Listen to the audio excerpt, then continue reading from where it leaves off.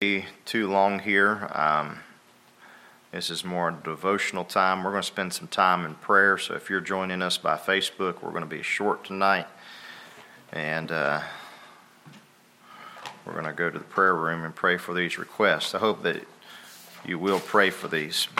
A little leaven leaveneth the whole lump, right? Daniel 9:19. It doesn't take much leaven to change the molecular structure of if you will, bread, for lack of better words. And so it is also true that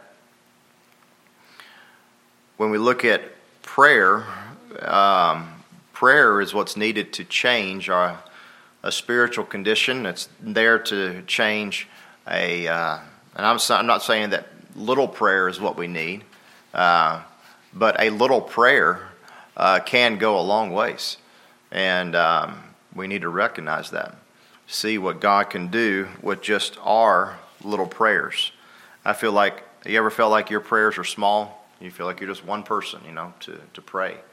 But in the Bible, we find a man of God whose name was Daniel, and he had a prayer life. His life is known.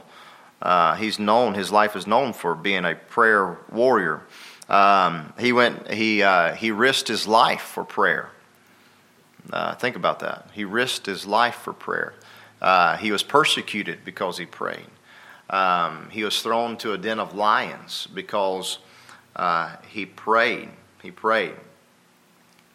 And I can see, if we're not careful, that if we can come to a Wednesday night prayer meeting and we can think, well, what we're going to do here tonight, maybe not do too much. And we've got to be careful with that.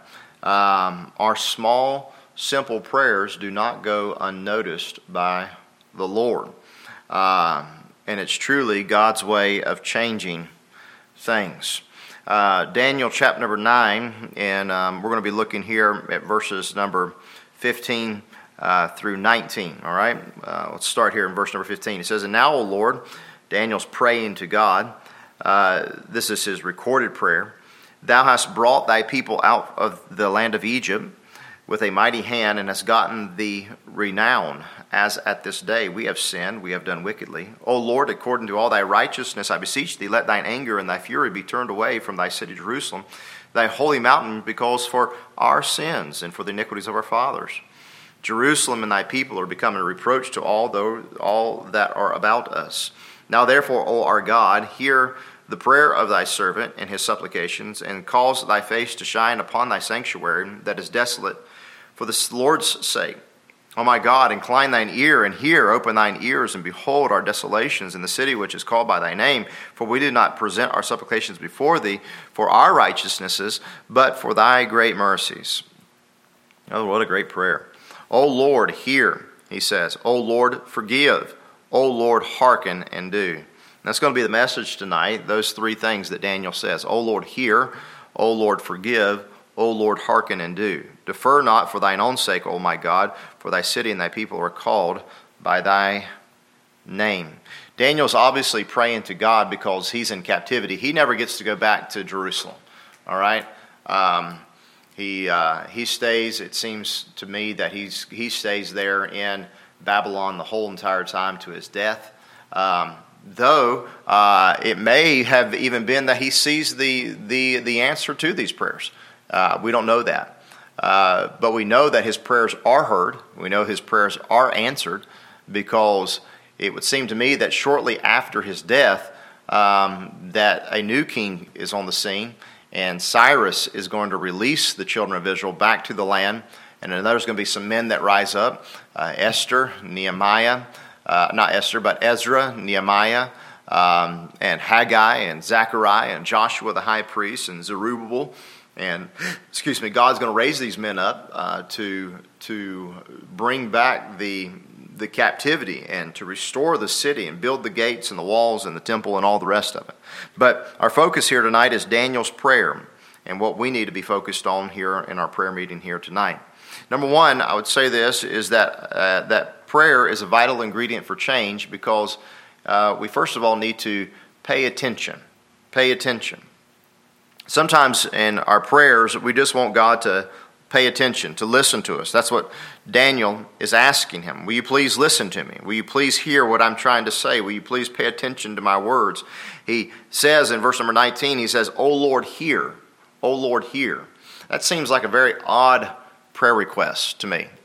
I don't know about to you, but in my theological frame of mind, I'm thinking, well, God's omnipresent. He can hear everything, right?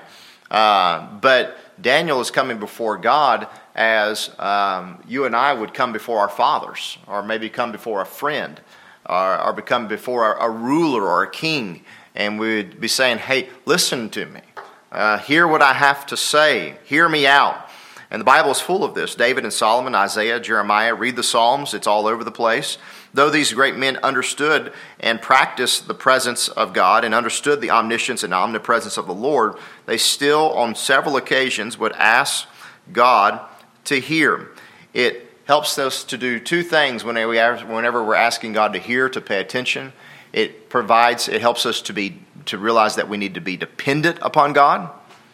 Dependent upon God.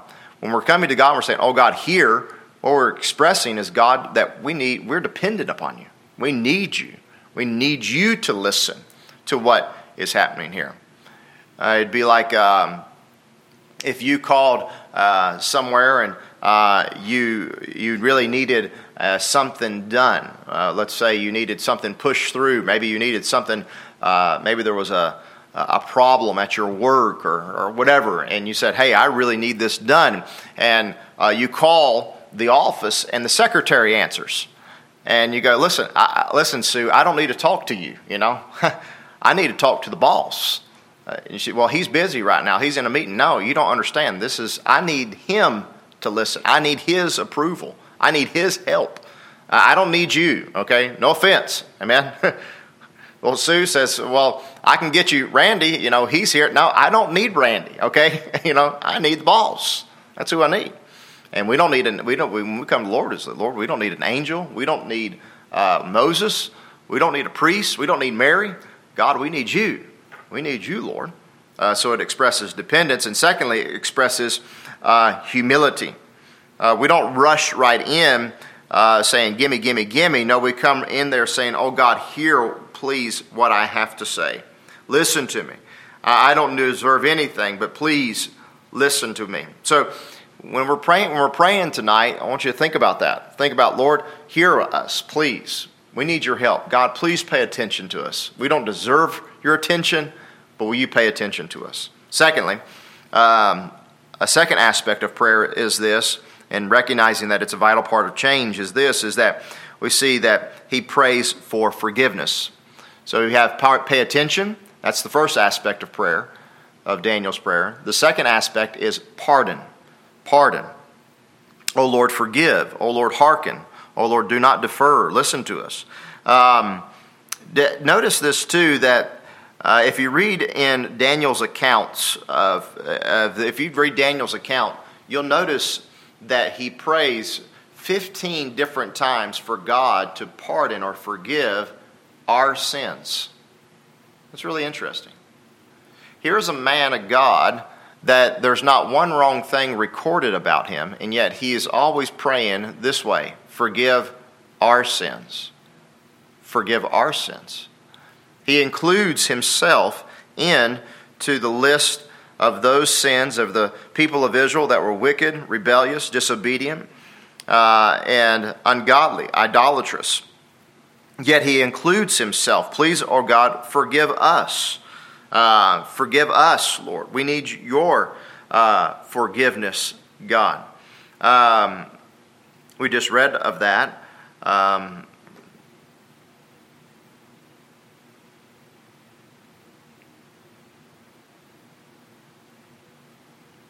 No, yes, sorry. It was in verse 16.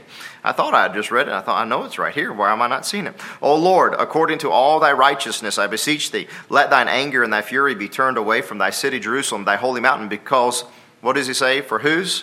For what? For our sins. For our sins. And for the iniquities of our fathers. Jerusalem and thy people are becoming a reproach to all that are about us. So he's praying, he's saying, God, forgive us of our sins. Forgive us of our fathers' sins. I don't know that we pray like that anymore. we're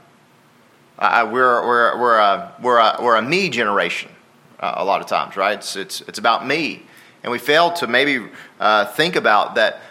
Maybe our fathers in the past, maybe they've committed sins, and we need to pray, Lord, forgive our fathers, forgive us, forgive our church, forgive what has happened in the past. Lord, please help us. He includes himself in the mix. This is a very good lesson in judgment, I believe. Number one is that God punishes the righteous with the unrighteous, and we need to recognize that. And so, God, please forgive us, all of us. And then we need to recognize that it's not just a good lesson in judgment, but it's a good lesson in confession. Confession. To come to the Lord and say, Lord, forgive us. I was preaching a message this Sunday that it was a revival on prayer, and I got the privilege to preach the first message. I think that's always very, if you're ever in a meeting and you have to preach the first message or the last message, I think I feel like there's a lot of weight on you. I feel there's a lot of pressure right there, because they're depending on you to kind of set the tone or end the thing or whatever. And I was just praying, Lord, what do you want me to preach on? But the Lord just kind of put this message, not this one particularly, but the second point about confession. That we need to make sure that we're confessing our sins and keeping a short account with God, because if we don't, then our prayers won't be heard. So this is a very important point. He prayed 15 times, Lord, forgive us of our sins. We have rebelled. It's a plea for pardon. And so when we pray tonight, think about that. Lord, pray for us. Lord, help us. Lord, forgive us. Forgive our country. Forgive our land. Forgive us, Lord, for sinning. And then finally, perform. The last aspect is perform. He says here that he says, Lord, pay attention. Hear our prayers. Oh, Lord, forgive. Pardon our iniquities, God. Lord, forgive us.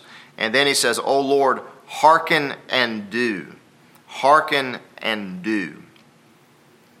He's asking him to do this because God had given him understanding.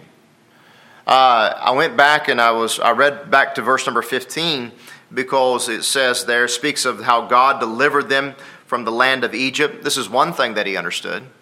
God, hearken and do. When our prayers, we ought to say, hey, God, you did this in the past. You can do it again. When we're praying for somebody sick, say, hey, Lord, you healed Miss Tammy, and she's here at church today. You healed, I remember going to see Brother Smith and not thinking that he would ever make it back to church again. And him even thinking, I won't be there. And I won't come back to church. And I went to Miss Tammy. I visited Miss Tammy many a times thinking, Lord, I don't know if she'll be back in church. But we just prayed and said, God, whatever your will may be done. And I believe she had faith and he had faith, or somebody had some faith, and asked God to heal these folks. And they're sitting in our church services. Now, they won't forever. We know that none of us live forever. But God has been gracious. He healed them, and he can heal these others in our list that we have here tonight.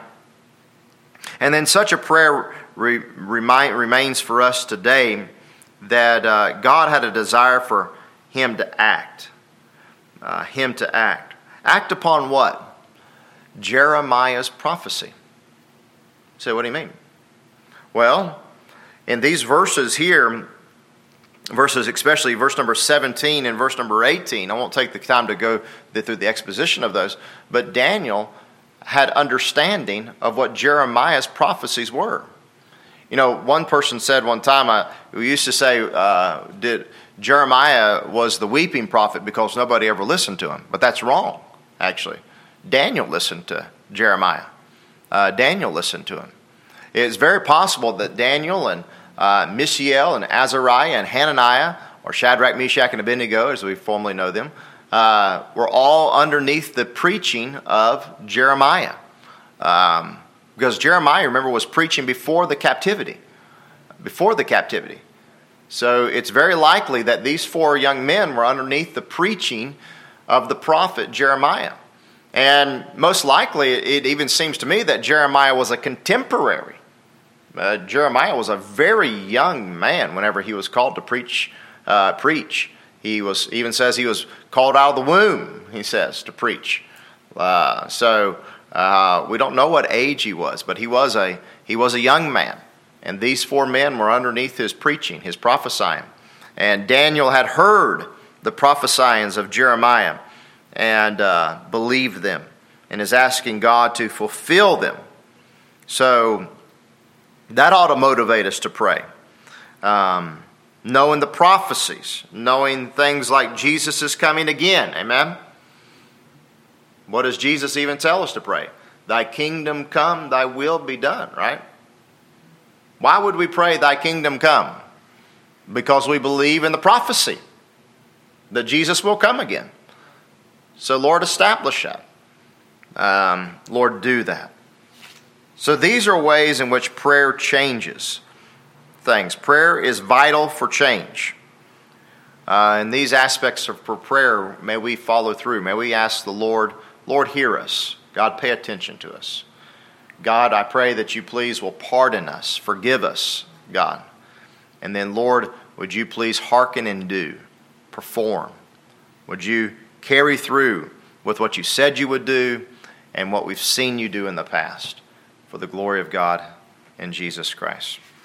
So may those things inspire us and help us and encourage us as we pray tonight here and for these folks here this evening. Let's pray before we close. Father, we're thankful for the time we have together. We pray that you please will hear these requests that we have tonight. May you pardon our sins. May God, you hearken and do. May you do what you've said you will do. And Lord, we'll give you the glory and the praise for it all. In Jesus' name, amen.